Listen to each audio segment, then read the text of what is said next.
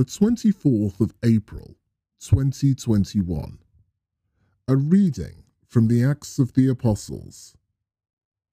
The churches grew and were filled with the consolation of the Holy Spirit.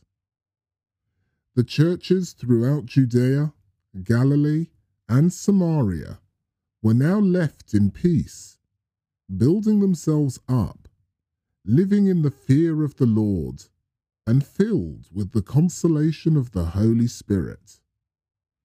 Peter visited one place after another, and eventually came to the saints living down in Lydda. There he found a man called Aeneas, a paralytic, who had been bedridden for 8 years. Peter said to him, "Aeneas, Jesus Christ cures you. Get up and fold up your sleeping mat." Aeneas got up immediately.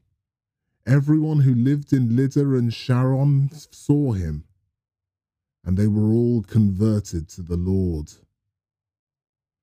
At Jaffa, there was a woman disciple called Tabitha, or Dorcas in Greek, who never tired of doing good or giving in charity. But the time came when she got ill and died, and they washed her and laid her out in a room upstairs.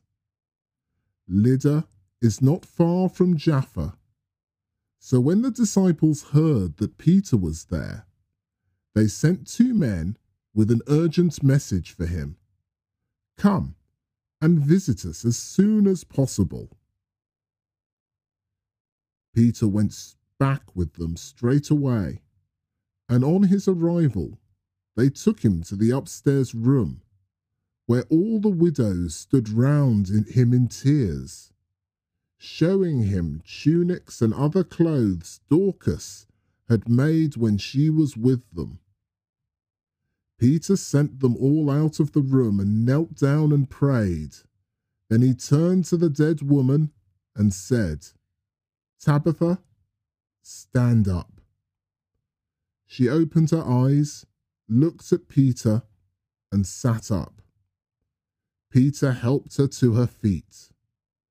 Then he called in the saints and widows and showed them she was alive. The whole of Jaffa heard about it, and many believed in the Lord. The word of the Lord.